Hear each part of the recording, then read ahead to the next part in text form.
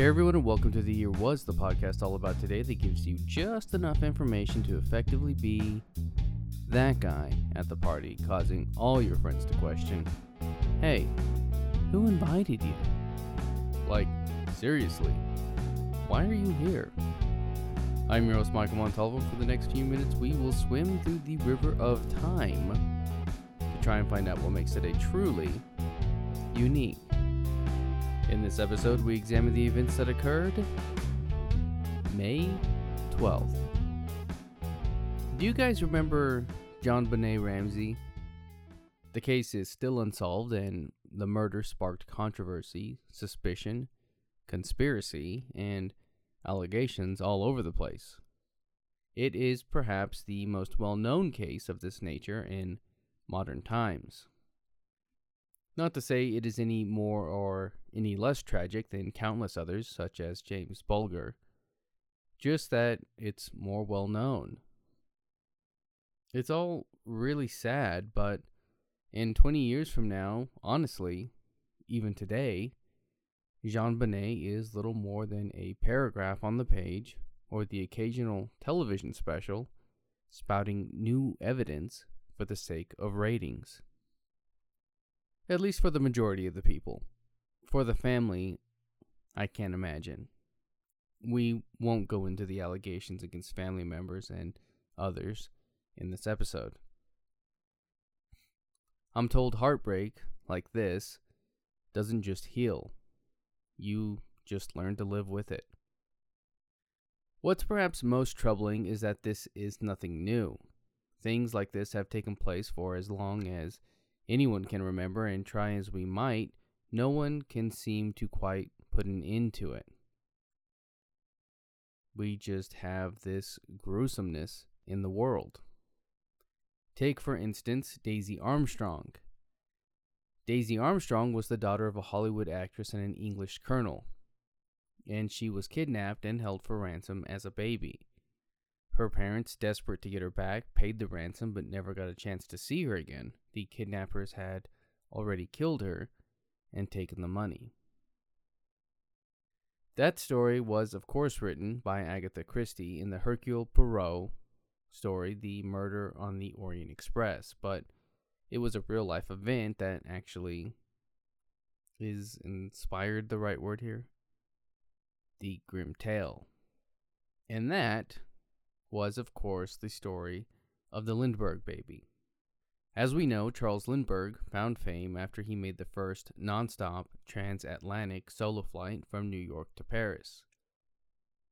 Well, after he did all of that, he got married, and together he and his wife had a son which they named Charles Augustus Lindbergh Jr.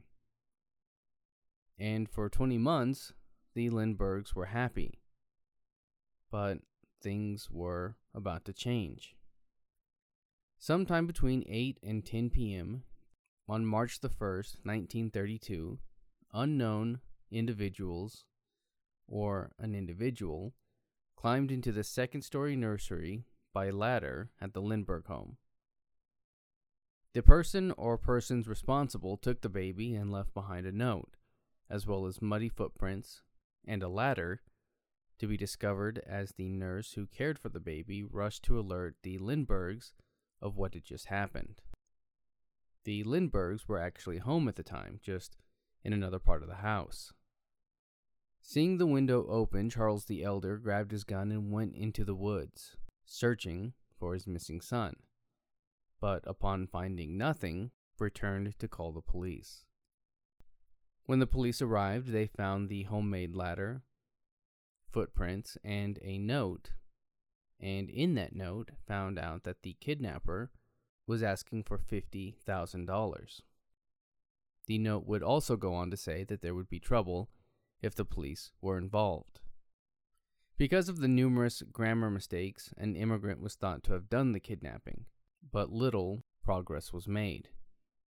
By March 9th, a retired teacher, Dr. John Condon, called Lindbergh with information. He had written an open letter to the kidnappers, printing it in the paper, offering to act as an intermediary between them and the Lindbergh family.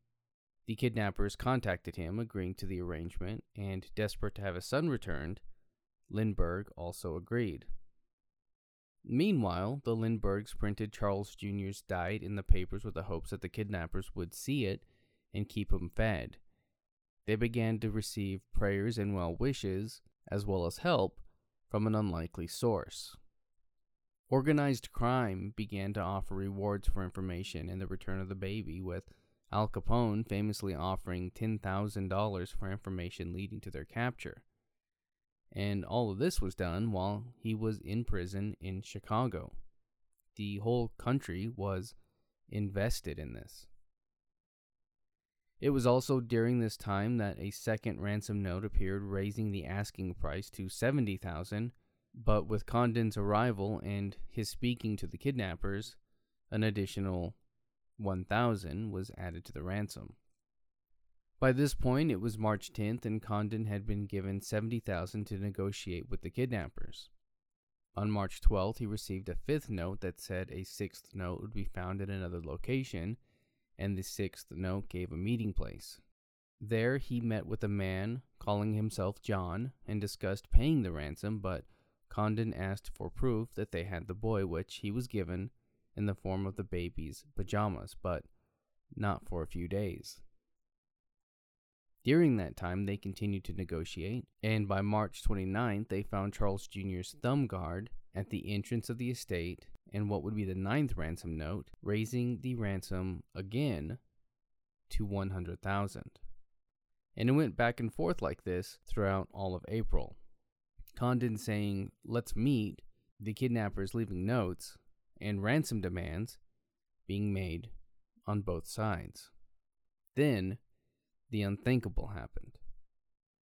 The year was 1932, and on this day, May 12th, the dead body of 20-month-old Charles Lindbergh Jr. was found 4.5 miles from the Lindbergh home. The baby had been there for a while. He was decomposing with a crushed head, a hole in the skull, and missing limbs. He was found by William Allen and Orville Wilson, truck drivers carrying tinder during a pea break in the woods. Upon seeing the half-buried body, they ran out of the woods saying, "Don't know about anybody losing a child except Colonel Lindbergh. Let's get out of here." They then drove to tell police, then made their delivery of tinder, and then they took police to the body. That part kind of baffles me. In the many aftermaths of the ransom notes, money was exchanged, and for years the police watched for the serial numbers on the gold certificates that were used.